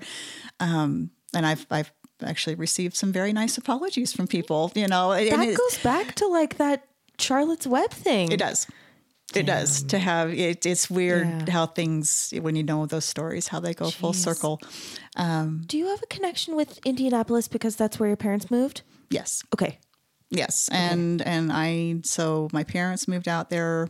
That would be about 96. We were out there in 98. And it wasn't really until I got hooked back up with my husband today that I decided to come back out here to Utah. Because I was born here. You went out to Indianapolis for a while. Okay. Yeah, I've lived out there for about 20 years. Oh, okay. Okay. And then it wasn't until so like after your divorce, you moved there and then... Okay. No. Oh. So, born and raised here in Utah. Okay. And then I had my daughter here, graduated from college here. And then I went all through school, graduated from college here, then moved to Indiana. Okay.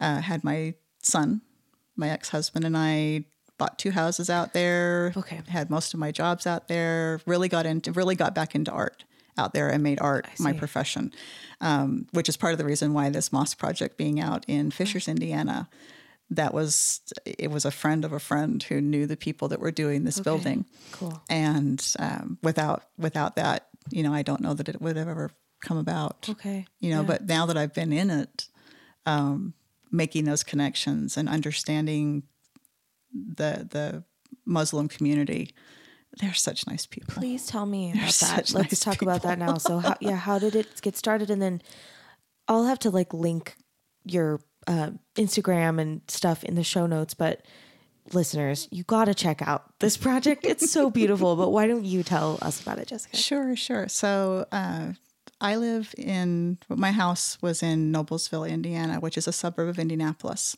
And Fishers is another suburb of Indianapolis that's about 10 miles away from where my house was located.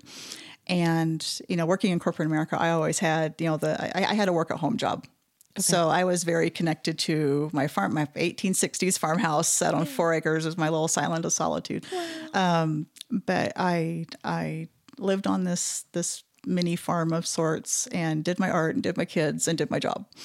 And when I decided to make art my full-time thing, after I had been laid off from my last corporate position, I was talking to a friend and they're like, well, what are you working on? And I explained, some drawings and things that I was doing and some contests that I was after. And I was actually getting ready to apply to the art program at Oxford. Okay. Which is what my plan was going to be after my kids were completely out of the house. I was going to sell my house and move overseas and go to school. Cool. That's what I wanted to do. And I wanted to get a terminal degree in drawing and painting. Okay. And they're like, well, if you're going to be around, I know a project that would be perfect for you. And I'm like, well, what would it be? And this person's like, well, it's kind of different. But I think you'd be perfect for it. And I can make some I'm like, what is it? Yeah. And they're like, well, there's a church being built over in Fishers and they need some artwork for it. And I'm like, okay.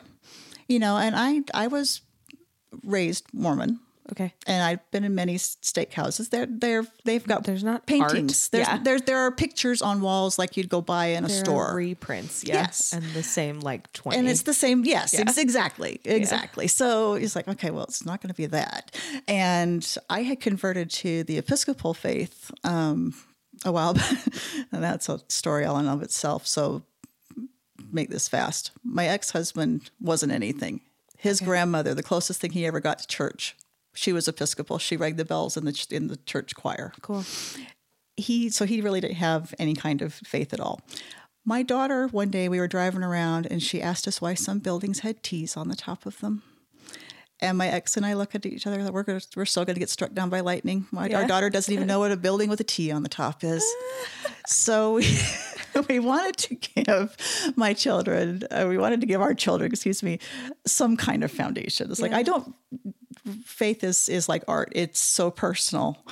You should be able to choose what you want to be and be comfortable with that choice, in my opinion. Yeah, I agree. And for the record, I yes. So I'm not, please don't hate me. I'm not bashing on anybody's faith or nothing. I really think that people should be able to make their own choice when it comes to stuff like that. But at any rate, I wanted my daughter to have some kind of foundation. And granted, the T's on the building is a Christian foundation. There are tons of other faiths that don't revolve around Christianity. Yeah. But at any rate, my ex and I, both having had a Christian background, decided that we needed to do something for our kids to give them that foundation. And he didn't want to be LDS, and I had really kind of fallen away from the faith. And we looked around and found a church. Yeah. Okay. Life is good. So technically I'm Episcopal at this point. Well, then my friend comes to me with this project and he's like, well, it's for the new mosque that's going up. And I'm like, but I'm not Muslim. Yeah. I don't want to be Muslim. I don't know anything about that. And he's like, oh, they don't care. Yeah. I'm like, oh, all right. Well, cool. So I went and... Is there a large Muslim population there? Not huge. There are about 10,000 people in the Indiana area that will, statewide, that will use this building. Okay. When you go to Indiana's at the top of the Bible Belt. Yeah. So there are so many. I mean, like here in Utah, where you have an LDS church basically on every block. The joke was every corner. It's like 7-Elevens, and they're everywhere. Yeah. And out there are churches all over the place like that, but they're all different denominations, and it's so much fun. Like my absolute favorites. Thinking artistically and loving, I got back to a point where I love colors and things. There's a Baptist church that's not too far from the house that I've been living in out in Indiana. And it was the first place I'd ever seen, and I don't know how to say this without sounding awful. There were African-American people coming out of this church in the brightest, shiniest, neatest clothes I had ever seen. It was the stuff you see in movies. Awful. Yeah, it's just it's not awful. It's just I don't want to be, come across like I'm gawking at people, but you see them come out and they're like in zoot suits, like 19, Well, I think it's like I don't know if this is your experience, but I had I grew up in Arizona in a really white city in Arizona, and I went to college in Texas. And when I started even just being at the grocery store maybe and seeing someone in like a sarong, like, I just like, I would have these experiences like, to me, it felt like, oh, there are all these like people that are different from me that I just didn't even behold, you know? And it felt less like gawking, to me, like less, not a gawking, but just like wonder, like just wonder at like the beautiful variety of people and kind of feeling like, I don't know. I always felt like a sense of kind of instant grief that I hadn't had like, whoever these people are in my life, like for longer. Yeah, I know. So, but you see these people come out of church and they're just dressed in their brightest and best clothes and they just look so fabulous. And it was the stuff you see. It's like, I only ever saw that in movies. I didn't know it was a real thing. Yeah. And it was big just, hats. Were there hats? Big hats. Shiny, shiny, like see them from space shiny shoes. And, the colors of these clothes that these people wear. I mean, women go to church everywhere, wearing dresses and things that have colorful flowers and stuff.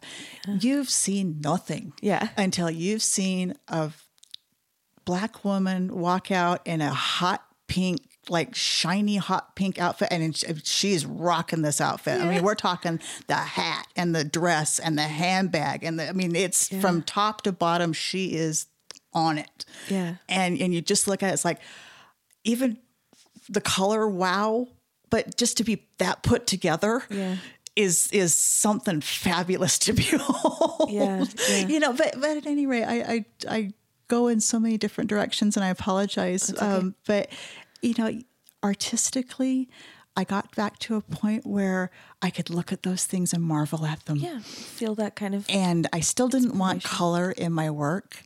I wasn't ready for that yet. And the more I created these pieces, and the more I loved the organized abstractness of it, the less I wanted to put color into it. And I've since put color into my later works, but the lines are doing it for you. Yes, the lines made me happy, and the organization made me happy, and the control made me happy. When your listeners go and look at my work and they see what I do, it's super controlled. And I think part of that is my previous life working in corporate America where things are controlled. Yeah. I think part of it was my need to control, looking back on it, like needing to control anything in my life when I started to draw again.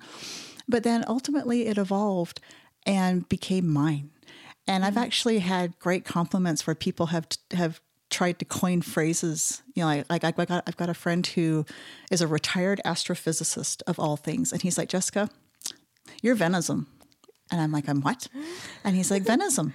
I said, it's the breaking apart of two-dimensional reality into, I can't remember the exact thing. It's on my website, but he has this whole methodology of what I am. And this whole he's like, this needs to be a whole new artistic genre of just your work. And I'm like, that's awesome, Greg. But, what do I do with it? And he's like, you write that stuff up. You talk about that. You book. Going back, but he started to encourage me again. He's like, you need to go be who you are. And this was before you got the mosque gig. Yes, this was not too far before, but it was a little bit before. Priming those things. But he was giving me the validation that I needed. Not that I needed validation. I just needed confidence. Faith. But he was giving me the validation that I needed from not a family member, not a former colleague or employer. It's just a friend. Yeah. And it was just a friend who saw more. It was kind of like my mom back in the day, where it's like, you have two ways you can look at this. You can either do the book the way the book is presented, or you can do the book the way you want to present the book. Yeah. And I was kind of seeing my life come full circle in this man, where he's looking at my work going, you can either present your work as same as everybody else's, or you can present your work as your own thing. So back to the Mosque Project, when I went to interview with the general contractor who was basically spent 4 years of his life dreaming this building up for his community. I took some of my work in there and I'm like, I have the skill to do this. I don't really have the experience to do this. And he looked at my work and he's like, you've got it both. You've got what you need to do this. And I'm like, I'm a fast learner. I can research. I can do Islam that way. So, but I'm not Islamic. I don't know. I don't have anybody even remotely close to that. He's like, I'll teach you. Yeah. And it was that kind of support where I could like, you know what? I'm finally at a place where all the planets have aligned. I have an opportunity that's going to be a paid opportunity.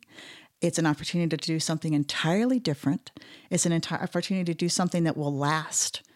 Most artists be treasured. And people, as an artist, whether you're a musician or a painter or an illustrator, what you want is for your work to be observed or heard. Yeah. And you want it to last. You want it to mean something. Even if it's only for a moment, it needs to mean something. It feels like a dream project. Like it's so beautiful. It's such a beautiful thing to. Oh, it was the answer to a prayer. Yeah. I mean, you can't have any kind of faith and not be truthful to yourself and say that you haven't prayed one time or another. Just, God, please give me that one project that's going to make you happy, that will help me fulfill myself and this gift that you've given me. It's such a beautiful thing that like you are developing this style that's yours, and then this kind of family of people, like want to welcome you in to do your work in their space. Like, is there just something like really special about that? Oh, it's very special, but it's trust. Yeah. I mean, so for what I did, it's a 40,000 square foot building, and it's a modern building. They didn't want it. So when you think mosque, don't think like Middle East for this one. I mean, it's got the minarets. It's got 2 minarets, which are the big towers on the outside where they do the traditional call to prayer. It's got 3 domes to it. It's white and black and gold. This building is just shiny new in every way that you can think about it. And the gentleman who conceived this building and brought it to life, his name is Hassam. And Hassam spent 4 years dreaming up this building and going places and sourcing materials. I mean, he's got marble from Brazil. He's got tile from Italy. He's got, handmade tiles from Spain, the carpets from Turkey. I mean, this building is fantastic. The whole building's art. The whole building is art. And, but there are these 3 domes, and that was what I was originally contracted to do. 2 of the domes are 14 feet in diameter with a 4.5 foot recess. The largest dome is 28 feet in diameter with a 6.5 foot recess. Oh, the 28 footer is 30 feet off the ground. Wow. So it's way up there. The other 2 are about 16 feet off the ground. So for me, artistically, it was a challenge. One, my work tends to be large, but not that large. Yeah. Most artists don't. I mean, even if you work on big canvases, don't get that big. Oh, yeah, and even like a mural is like not curved. Like no, it's a bit mind blowing. Yeah. The curve part is what throws people, but the secret to a curve is to not pay attention to the curve. The only time you have to worry about a curve when you're doing art is if you have copy on it or a repeating pattern on it, because then you just have to be mindful of making sure that the dimensions are right so that it all comes together as a whole. Right. But when you're actually painting it, I didn't pay attention to the curve at all, except not to bump my head. Yeah. And it was refreshing. Using gold leaf. Real gold leaf, 22 karat. Oh my gosh. And the reason that you used anything 18 and above doesn't tarnish. Okay. So were you painting too? Like, yes. how did you do it? Yeah. So basically, I worked with Hassam, who was the general contractor, and he had one particular pattern that was important to him for his family and for this community. And that he's like, this needs to be incorporated in here somewhere. Everything else can be you, but I need this one pattern to be here. And I said, fine. And then he had some Islamic calligraphy, which on the mihrab or the prayer niche, which is the traditional space that points to Mecca. The only reason that this thing is in a mosque is to give the worshipers, it's very important that they pray in the right direction. Yeah. And we're not talking just like north, south, east, west. Right, no, it's like to the lot. It's to the degree where this building is, or where this space is. And in that space, there's typically some calligraphy in there that basically it's not so much from the Quran, but it's a quote that basically says, God told you where Mecca is, or where heaven is, and you need to pray in that direction. And this is the direction. Yeah. So, but the calligraphy is fantastic. I mean, even if you don't know what it says, just as an art form, it's just beautiful. Okay. So he gave me that. And then at the top of the largest dome, there was some calligraphy that is from the Quran that basically says, point your eyes to heaven, because that's the only place you should look, in a nutshell. But that calligraphy was very specific, and it's actually found in many mosques throughout the world. And then they have different varieties, like you'd have English, you can say the same thing different ways. You'll see the calligraphy presented differently, but the essential message is the same. Cool. But at any rate, so he gave me those things, gave me this one pattern, and said, go for it. So my initial work on the mosque was to come up with the scale renderings for these three domes. And as I got things going, and he realized that I could do them much faster than he expected me to be. I don't know what his expectation was, but he's like, dang, you're fast. Yeah, I'm like, okay, great, thanks. Yeah. He's like, well, I think we're going to have time to do some other things. So here's the gymnasium. Cool. What could we do in the gym? So I decorated the gym. The gym is decorated in 22 karat gold. Wow. I mean, this building is crazy. And it's not like they had just money. They raised $8.8 million over the course of 5 years. It is treasured. This community raised them. There was no money borrowed, nothing. Beautiful. They raised all the money for this. So we did the gymnasium, and then I had these domes. I had the designs for that done. Those were all approved.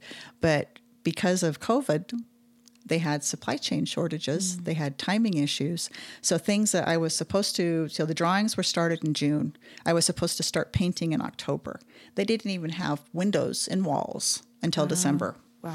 So, and at that point, I had signed myself exclusively onto this contract. So I was not able to take on additional work and be true to the agreement that I signed with this man. Gosh. So last year, you talk about being a starving artist. I made $10,000. That was my total income last year. Jeez. So I lived on my savings and things for the most part, because I was true to my word. I told him I wouldn't do other things, and I didn't. Yeah. But I paid the price for it. Yeah. And, a lot of people are like, well, you were stupid to do that. And I'm like, yeah, in hindsight, maybe I should have negotiated things differently. But at the time, I was so excited as an artist to have this opportunity. Project. I was going to do what I needed to do to get it. Right. And that's what I did. So, so come December, I'm like, Hossama, I need something to do. Yeah. And he's like, well, what do you propose? And I'm like, you've got all these really cool windows.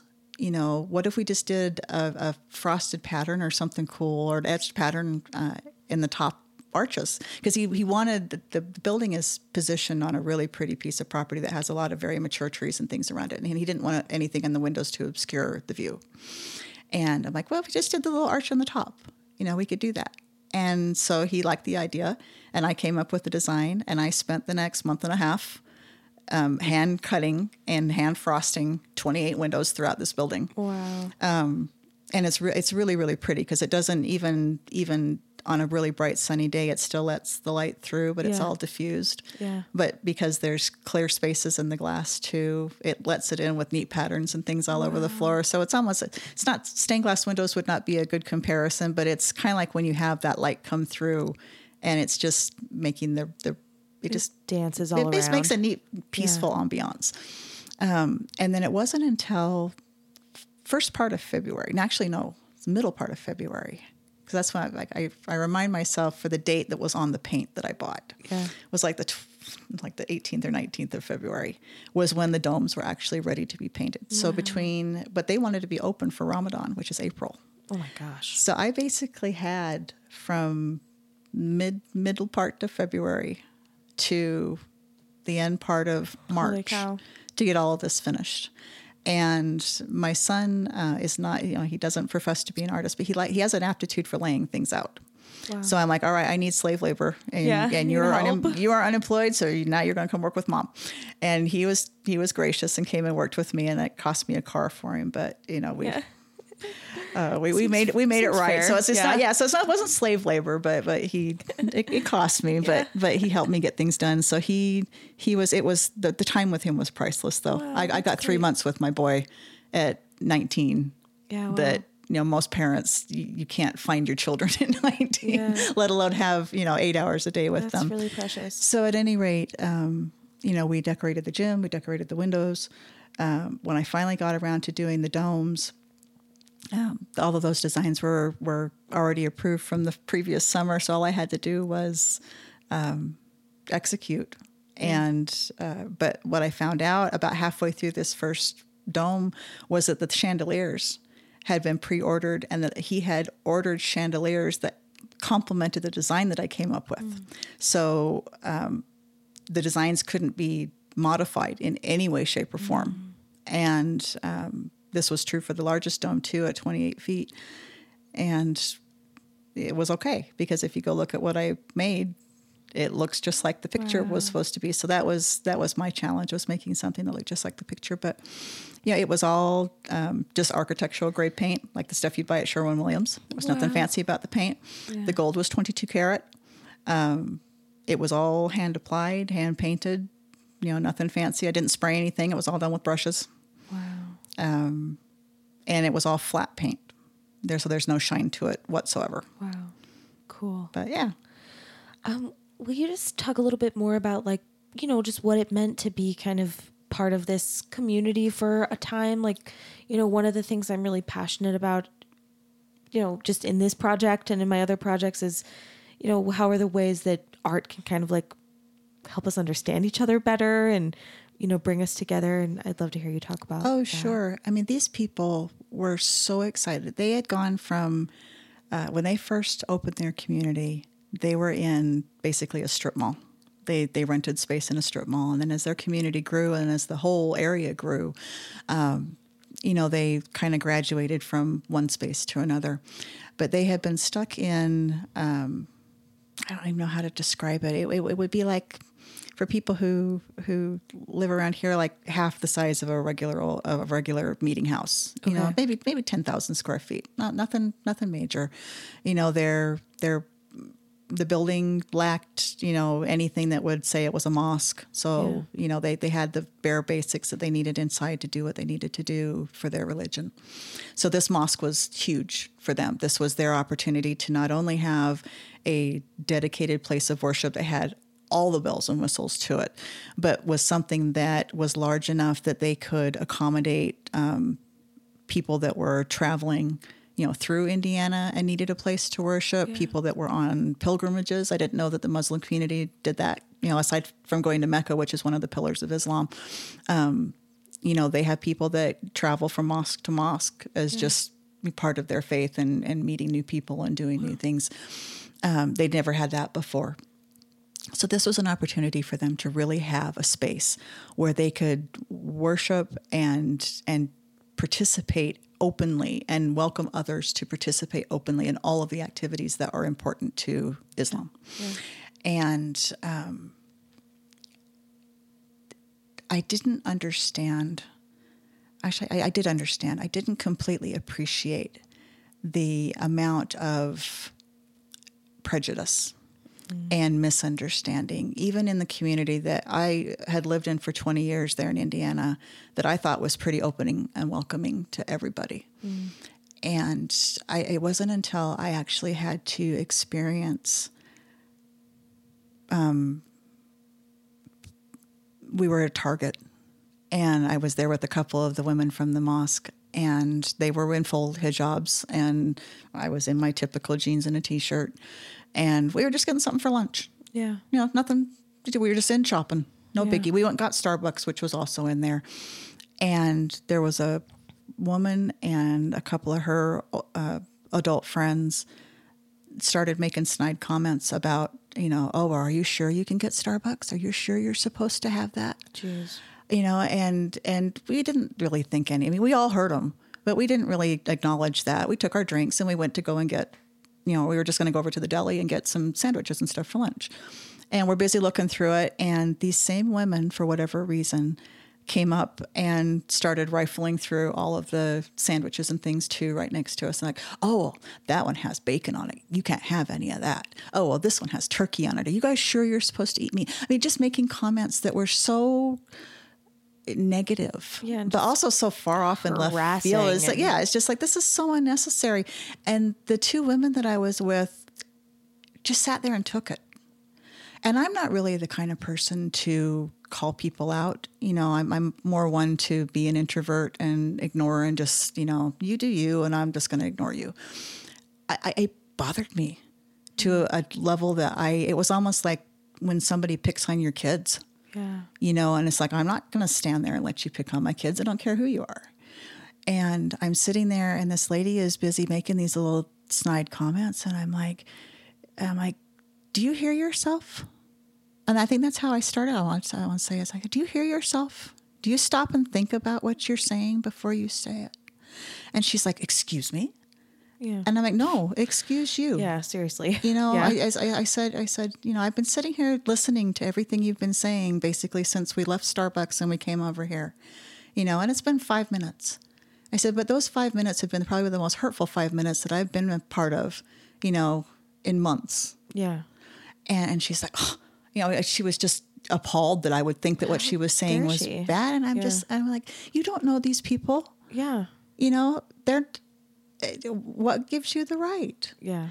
But at any rate, back to the art part with this building, these people are beautiful and they just want to worship like anybody else wants to worship. And the fact that they would have somebody like me who is not Muslim, who told them flat out, I'm like, I will be respectful. And if you need me to cover my head and things, I will. But I'm not going to wear the same clothes that you do, and I'm not going to keep the same hours that you do. And, if you need me to leave while you guys do prayers, that's fine. I'll respect that. I can disappear for a little while. They didn't ask me to do any of those things. They're like, no, we're happy. We're happy you're here. We're happy you're doing this. We're happy to have you as part of our building. And I told them, they asked me at the end, what I was most thankful for. And I'm like, I'm leaving a piece of my soul here with people who I know are going to take care of it. That's so beautiful. And that was basically what I left them with. When they asked me to make my remarks when they opened the building to the world, I'm like, I will come back here and visit you guys from time to time. I said, but I'm leaving a piece of myself, a big piece of myself here. There were many 16-hour days for months and months and months trying to help them get this place ready for Ramadan. Yeah. And I'm like, I'm leaving my art, I'm leaving my design, I'm leaving my time, I'm leaving my son's time, I'm leaving my skill and my expertise with you in good care and keeping for as long as you'll have it. Yeah. That's really lovely. And I'm like, I can't ask for, I said, yes, this was a job for me. Yeah. But it was so much more than a job. Really precious. And I got to, we weren't finished with the largest dome before Ramadan was over. But the neat thing for me for that was that they weren't able to be in what they call a musalla, which is the main prayer area where the big dome and the prayer nation things are. And they would just close those doors at night, and the men worshiped in the gymnasium and the women worshiped in the main area where the other two domes were, and those were finished. And I was actually able to listen to all the prayers and listen to all the worship and things just while I worked at night. And it was so cool because these people would finish with their prayers, and they'd come in and look, and they'd marvel at everything, and they would always say thank you. Oh. There were people every night for Ramadan for a whole month. I saw the same people, and they said the same things every night they came through about how happy they were and how excited they were and how beautiful it all was. And that was payment enough. Yeah. If I didn't need the money to live, that would have been payment enough. Yeah, of course. And that's creatively, that was such a huge reward. It's kind of like what it's all about, isn't it? It is. Yeah. It is. And you know, to think that not only will my work live on and be something that people see hopefully long after I'm gone, you know, the thought that somebody, you know, young or old, might look at what I did and even think I could do that. Yeah. Is so cool. And I've had people ask me, would you give us art lessons? Would you show us how you did what you did? Yeah. Absolutely. Yeah. Absolutely. I would love to. So, you know, I'm actually going back in August to, you know, give lessons on Islamic geometry and geometric drawings and things. Wow. So that's awesome. Yeah. Yeah. That's really cool.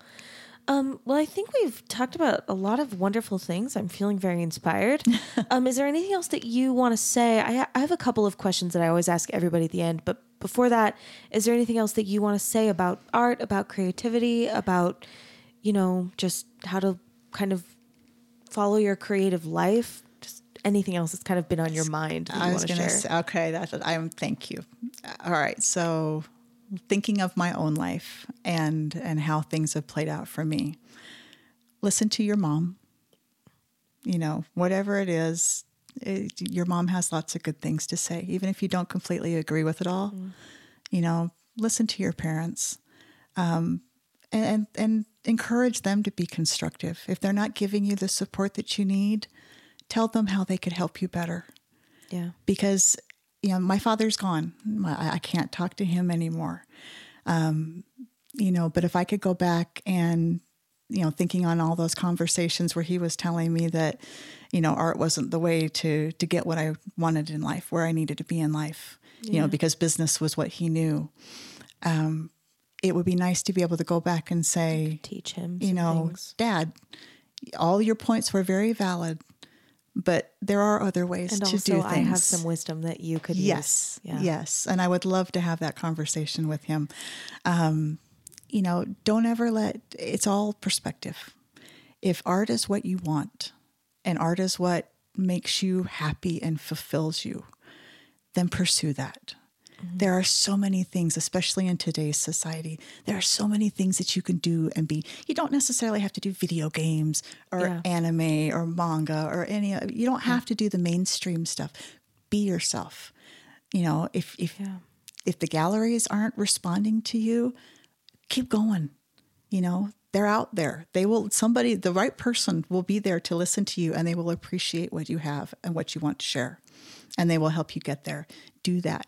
You know, people like you, Emily, you know, it's make those relationships, make those connections, and find ways to collaborate, find ways to, you know, offer yourself to somebody. You know, Emily, you just dropped a new album. You know, do you need cover art? Do you need, you know, what can I do to help you that would also help me? I couldn't agree more. I think, yes, like just seeing the world as like a place that can be flexible, seeing like where there can be beautiful things. How can I support the people around me? How can I treasure like these gorgeous individuals doing these amazing things? And I also just feel like, you know, choosing to be creative and choosing to create beauty or to create complication, you know, to create kind of disruption, you know, whatever it is that you're kind of inspired to do. I was saying this with another one of my guests recently, like it's almost like just an act of kind of like defiance, like just we can do things differently. We can make a new perspective. We can kind of change and evolve, and I don't know. Yeah. It can be powerful stuff if you want it to be. Oh, absolutely. And don't be I spent years and years not being ashamed of my art, but just not being confident enough to put it out there. And I look at some of the opportunities that I've had. Like I participated in Indiana University and Purdue University has a program called Religion, Spirituality, and the Arts. And it's a seminar. It only lasts for a month.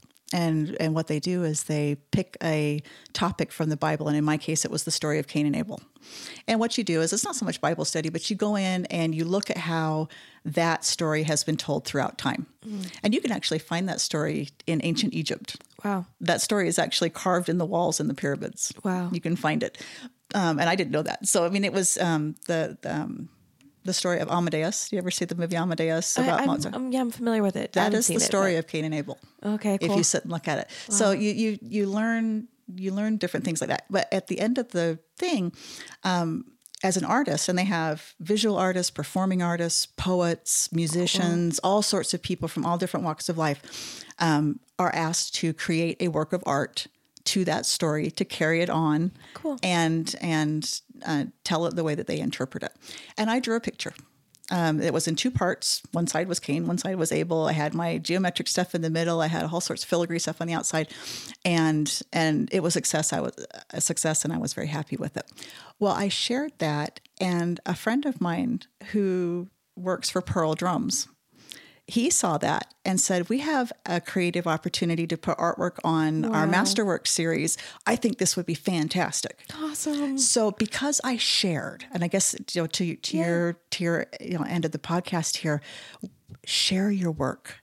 Yeah. Whatever be proud of it. Share your best work. Share the work that you would stand up and say, yes, I raised my hand. I did this. Yeah. Share your work and be proud of it. And share it with as many people as you can find to look at it, because you never know who's going to see it and what they might be able to do with it creatively. Totally. So my friend, who is also in the same kindergarten class from Wait, this is the drum friend? From Willow Canyon Elementary School. Oh my gosh. He works for Pearl Drums and has for many years. And he's in their marketing department. He's like, we have an opportunity to put art on our drums. I'm looking for a concept piece to prove my stuff to the guys in Japan. What a so dream. he asked me if I had a high resolution picture or file for this picture. I'm like, yeah, sure. And he sent it to his contacts in Japan, and they absolutely loved it and said, great, how do we get this on here? That's so cool. I received no money for it. Wow. I did it for the exposure and just for the fact that I've got my stuff on Pearl Drums. Freaking cool, man. It is freaking cool. Really cool. And that's how I looked at it. I'm like, okay, I'm doing my friend a favor, and I've got something freaking cool. When are those going to be available? I would love to see it. They were released in 2019. Oh my gosh. They were debuted at NAMM. Which is the big music conference. I'm aware. Yes, Canada, right? Yes. Isn't NAMM? Yeah. Well, now it was the one in it was in Anaheim. Oh, that's right. When they were here. I'm thinking of PASIC, which is the drum thing. Okay. Yes. Yeah, no. This was like the overall music thing. I think NAMM is always in California. Maybe it moves around. It's in California, and I want to say they have. I think there's one. I think there's one in Toronto or something like that. Yeah. But anyway, sorry. But no, you're good. New music show. But at any rate, it was debuted at NAMM in 2019. They renewed the license in 2020 and re-released it. Cool. And it's there's some neat pictures on my website. Awesome. My husband's a drummer. He'll know. I told him last night. I was like, I'm interviewing this super cool artist tomorrow, and he's like, what does she do? And I was like, I filmed. I was mixing my new album all last week, 40 hours in the studio. And then between Saturday and Sunday filmed 12 short music videos. And so I got home last night and was very tired and forgot to tell him, forgot to pull up pictures. I was like, after we eat dinner, I'll pull up pictures, but I forgot. But he'll be so excited to hear about this. Oh yeah, I know. I mean, I forget his name, but his first name's Omar. He was like the drummer for the Tonight Show for forever. Your husband will know who he is. Yeah. But I met him at NAMM, and I actually have pictures with him standing at my drums. Awesome. And it's awesome. But I guess to all your listeners, if you're an artist or a creative, share yourself, share your work. Don't always look at it as monetarily what's in it for me. Right. Look at it, like the relationships that you're building through this podcast. Yeah. Look at it as an opportunity to meet new people, hear about their stories and experiences, and then creatively find ways that you can maybe it just helps them. Maybe it helps both of you, but whatever. It just gives you an idea. Maybe it just gives you an idea. Exactly. Yeah. And, kind of like the thing with the mosque that I did, I never aspired to do work for a church or for Islam. But at this point, I've got 3 other projects going on, because the people that were doing the mosque in Fishers, they were actually to the point where they could not find artists. They were looking to bring somebody in from the Middle East. with experience, because they couldn't find an artist here in the US, like the whole of the, like you couldn't find anybody in the whole of the US to do this. And That's crazy. they told me yes. So, I was flattered. I still don't believe that. I know that there are tons of artists here in the US that could do this, but, being that person and being successful at what I did for them has enabled me to make contacts within a community that I religiously don't belong. Yeah. But these people respect me for what I'm able to do and for what I've done. And they want the same for their communities. I'm so enamored with this idea of this mutual gratitude, this gratitude that they're having for you creating beauty in their space, and the gratitude that you're having for them for letting you make beauty in their space. It's so beautiful.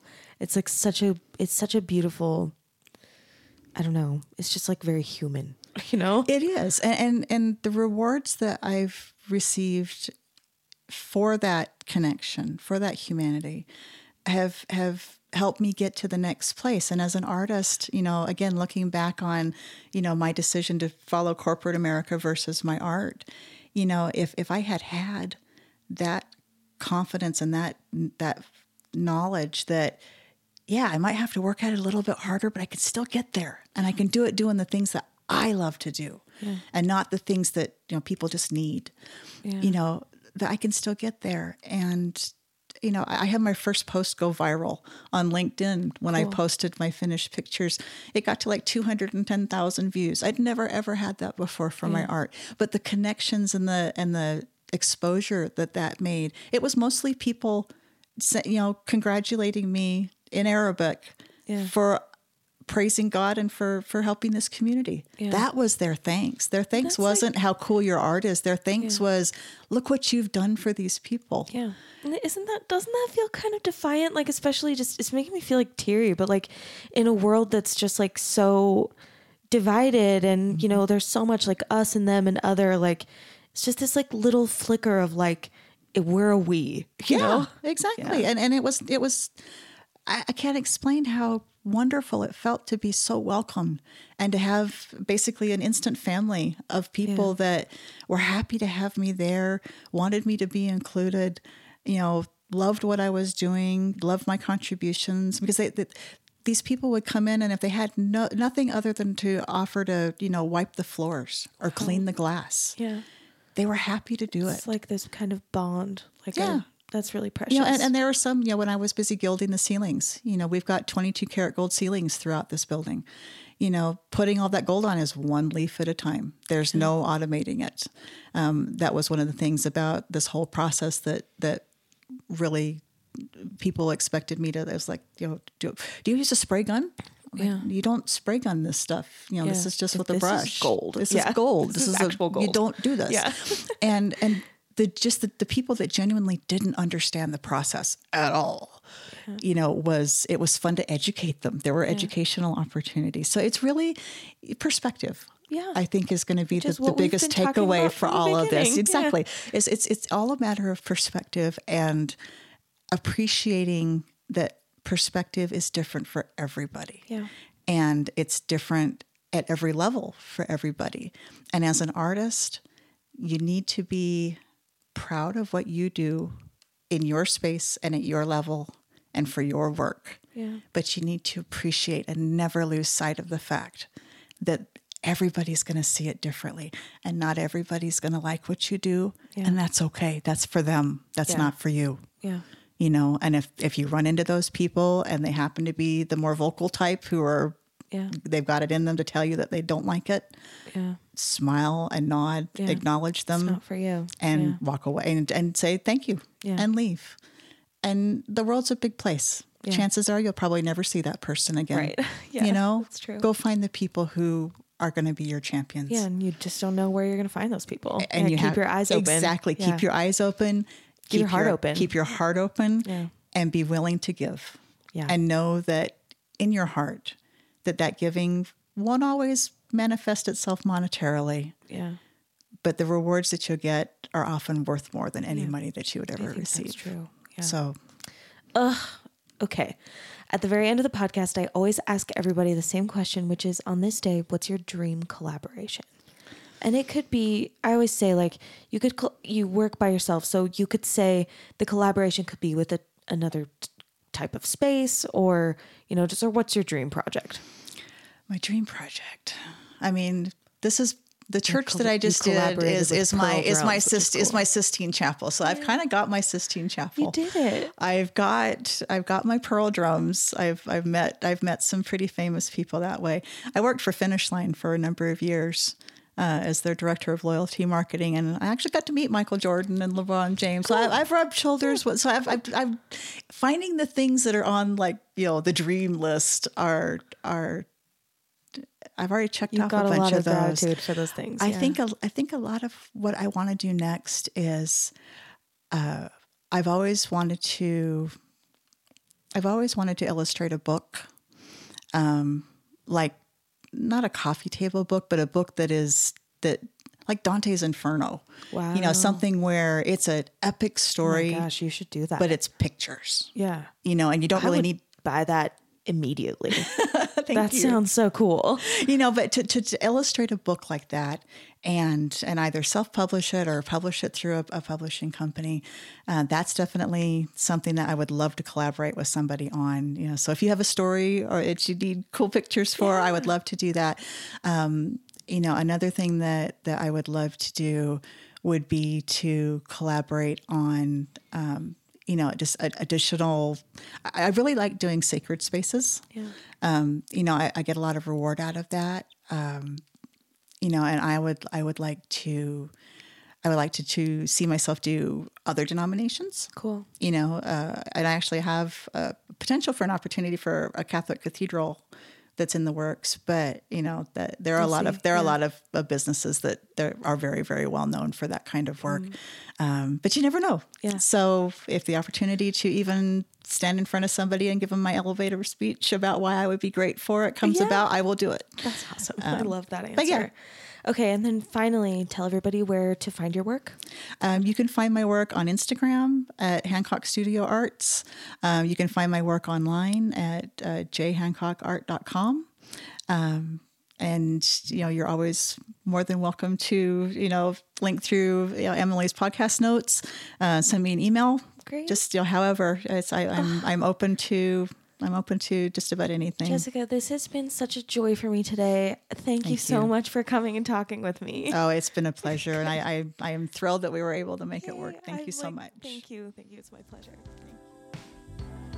Thanks for listening to Artifice. Our theme song is As You Are from my album Masks, with artwork and merch designs by Sarah Keel. If you'd like to recommend a professional artist for an interview on the podcast, you can reach me through my website, emilymerrillmusic.com. That's EMILYMERRELL music.com.